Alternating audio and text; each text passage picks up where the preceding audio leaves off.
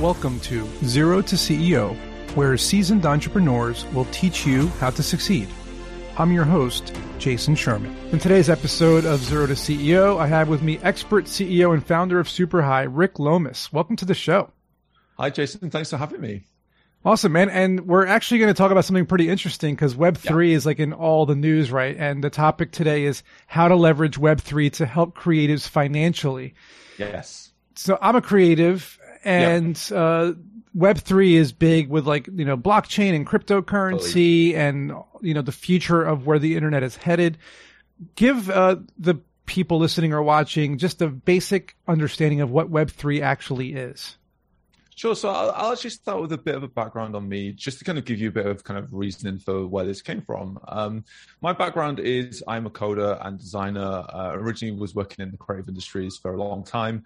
Kind of fell into teaching. So kind of started my own code school in London. Taught a lot of people in person. Moved to New York is about 6 years ago now. And started a online code school called SuperHi. And basically we teach people all around the world to basically get better at their careers. With this, we talk to a lot of creators every single day. So I talk to people directly. We talk to our customers a lot. We see what their needs are. And a lot of their needs go beyond just education itself. So a lot of the time, they don't need to learn a new skill or take another course, but essentially it's kind of monetary related or, career related in general. So we were kind of really looking into how we help people in our community. And we've done a lot of things in the past, such as scholarships and, letting people kind of take our courses for free, for instance. But it didn't really help people who'd already taken our courses. So we kind of looked into how would we make the best scholarship in the world? And essentially, rather than it's a daunting task. Yeah. And, we kind of really thought, how do we do this properly? What would actually a creative in 2022 actually need right now? How do you leverage Web3 to do that? Internet 0.2 is social media and the rise of the video platforms and media and all that. Internet 1 was, AOL chat rooms and, broadband kind of expanded it. What is Web3? What's the evolution of the internet that's causing Web3? Is it metaverse, blockchain, crypto, VR? Is that what Web3 is? I think the way that most people like to call it is the blockchain working with web. So the kind of general way is almost like Web 1 was just reading things. Web 2 was reading and writing, so things like social networks. And Web 3 is really about read, write, and own. So basically having that ability to own digital goods on the internet. With this, of course, there's things like crypto and blockchains kind of underneath the hood on a lot of these things. And I think a lot of people would kind of understand the concepts of NFTs, for instance. Kind of people think of it as just digital images. So a picture of a frog, for instance. People right, like trade. The NFTs out there, the Bored Apes and all that stuff, right? Yeah, but I think this is the kind of start of a little bit more of a wave. And I think as we kind of move away from this idea of it just being pictures of bored apes or frogs or whatever it is that people are selling, an NFT is basically just a digital item. And that could be anything from a access card to something to even things like a mortgage could be on the blockchain in the future. And the idea of having that transactional list of things that have happened on the blockchain, which is almost like a ledger of everything that's happened ever, is something that people will be working with a lot more. And, the reason we kind of came up with this best scholarship in the world, we kind of turned it into a bit of we kind of took a bit of a tangent on that and kind of looked into this idea of publicness and transparency. So what we were doing as part of this thing we called SuperHi Basic Income is we wanted to give people money, and basically they could do whatever they wanted with it. We gave them $1,000 a month for 6 months. On top of that, a laptop and also some courses as well. But the thing that we wanted to kind of add under the hood there was how do we prove this is real? Because, I'm sure you've seen a lot of things on the internet, like retweet this thing and you might get a laptop. Right. No one knows if that laptop even exists. All the contests and everything. Yeah. Yeah. It's how do you prove that is real? How do you prove that laptop actually exists? And I think if you look at the kind of Web 1 and Web 2 ways of doing things, there isn't really proof. Usually it'd be in a bank account and then you'd have to trust someone that money was there. Right. Whereas in the Web 3 way, you can actually have it on the blockchain. On the blockchain, yeah. Yeah, and you can basically say, we've got this money that we're giving away. We want to give this to people, And, we want to do this very publicly. And you can see that this money is there, whether you like it or not. Like, right. So a user has like a wallet on MetaMask or whatnot with their, with their persona online that's linked to this blockchain transaction. So it shows that user 1234 owns the laptop, owns the scholarship, and they can even add it to their Twitter if they want, so they can kind of promote it as well, right? Exactly. Yeah, and I think that's a great idea. It was something that wasn't really kind of just because crypto is cool right now. It was more like, how do we use this as a tool to improve like the transparency behind all this stuff? Because, a lot of people had no idea what SuperHi was, and if they saw this scholarship, they might be like, this is a scam. Like, why would I even apply to this? It's a rug pull. It's a rug pull. It could be. And that's the thing. The worst thing that it could have looked like was we were just collecting email addresses and there wasn't money there. And we just took all your email addresses and all your data and then ran off. So what exactly happened? So when you launched SuperHi and you gave out the $1,000 of the laptop and the courses, and it was linked to a blockchain transaction and whatnot, what happened in the industry for creatives? What did you notice? Like, what were the top three things you noticed? So we got a big range of people apply. So we had 22,000 people apply for this, and way more than we expected. So I was expecting maybe 2,000 at most. But yeah, free money's free money. Well, yeah, we kind of didn't know who was going to basically apply, and we saw a kind of range of different kind of reasons, really, of like why people wanted to actually, essentially. We said on the site that you can kind of do what you want with this. If you spend it to change your careers or, do the thing you want to do as part of your career in the kind of long term, that's fine. If you use this money to do absolutely nothing, that is also fine as well. What did it end up being? Now I'm curious. So we had 7 winners in the end, and basically the range of people, I think, we got some very unique stories. So, a quick example of that is we had a photographer who lived in Mozambique who could basically use this to help his photo school. And basically we saw this kind of, this is something I would have never expected when we started this, that suddenly someone in Mozambique was going to win this $1,000. You kind of think of it in a very US centric kind of point of view. Right. And all of a sudden it's like people from anywhere can easily get this money and change their lives with this. Yeah, Mozambique, $1,000 in a MacBook or whatever, that's going to be huge for them, right? Yeah. And I think, we have been thinking about things from a more like global perspective, because helping global creatives in general is a big thing. We want to kind of help people no matter where they are in the world. It shouldn't really matter which country you're in, but if this can go and help people in their lives, then that's a really great thing.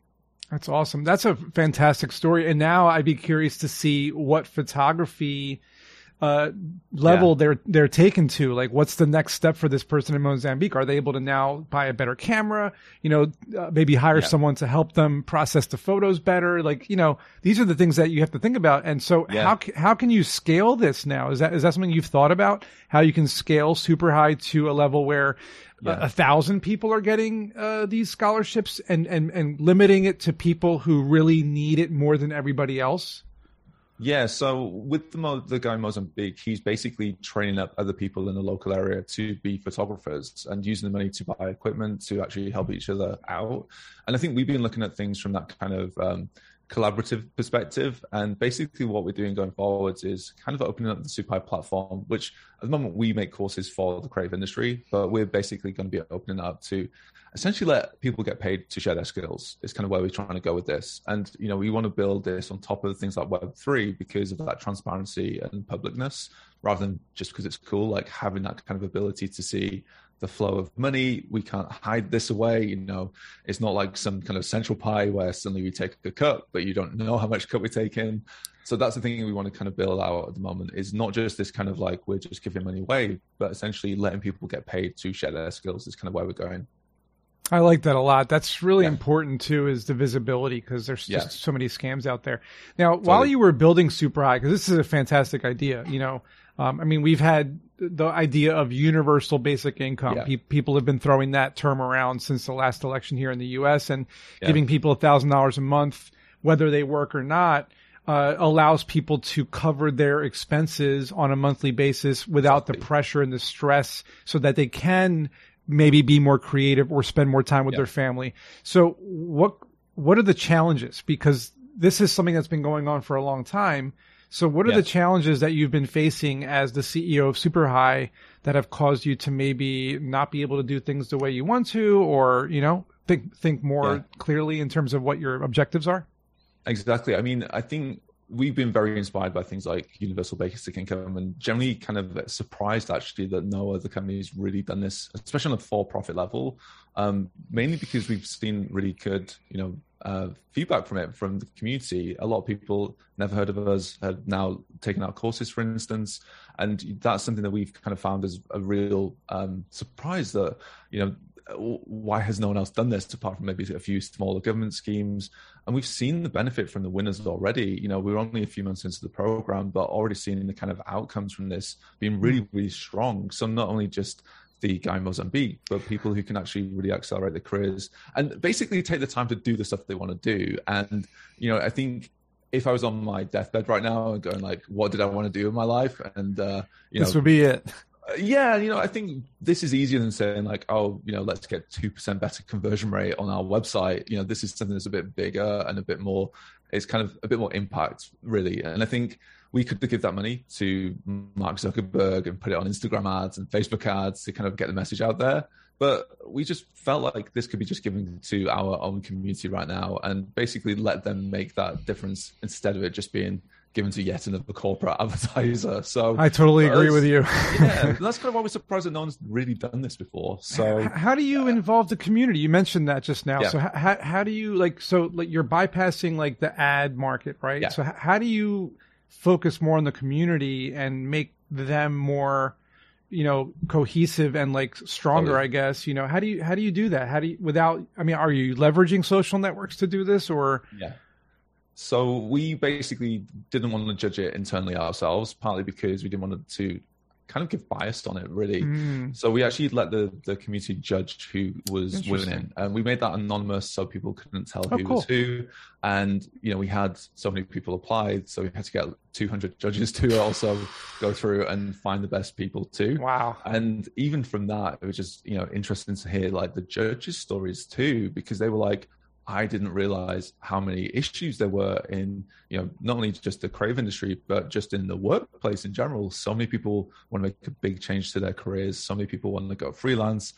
Some of the things that, we saw were basically people applying for $1,000 a month because they couldn't afford $80 a month on a tool. And it's just like small things like that even we were surprised about, even though we talk to the community every single day. There's people outside the community that we have right now that have real issues. And these are things that we wouldn't have uncovered until we basically did this program. So, we wanted to kind of have this kind of impact, but we've actually learned a lot from even our own side where we're like, oh, whoa, like this is a problem that we didn't even realize was a problem. So, I think from a kind of community point of view, we've actually learned a lot both from internally, but also the community itself has learned a lot about what other people in the community need as well.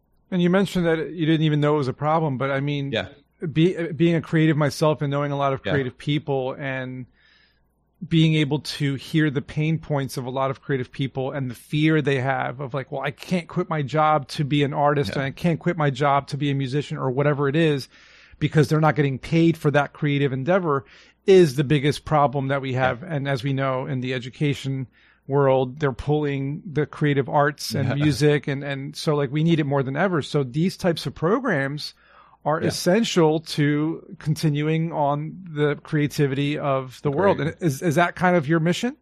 Yeah. And I think, we talk to so many people in this space and they just need that kind of leg up and basically that kind of, I don't know, that safety net basically, which I think they're working these kind of jobs right now, which generally they don't really like doing. And it basically takes time away from them actually doing the things they do want to do. And those things are just as valid as anything else that they're doing as well. So we saw it as a way to basically add that safety net where we know that $1,000 isn't going to cover everyone in every place in the world's basic needs.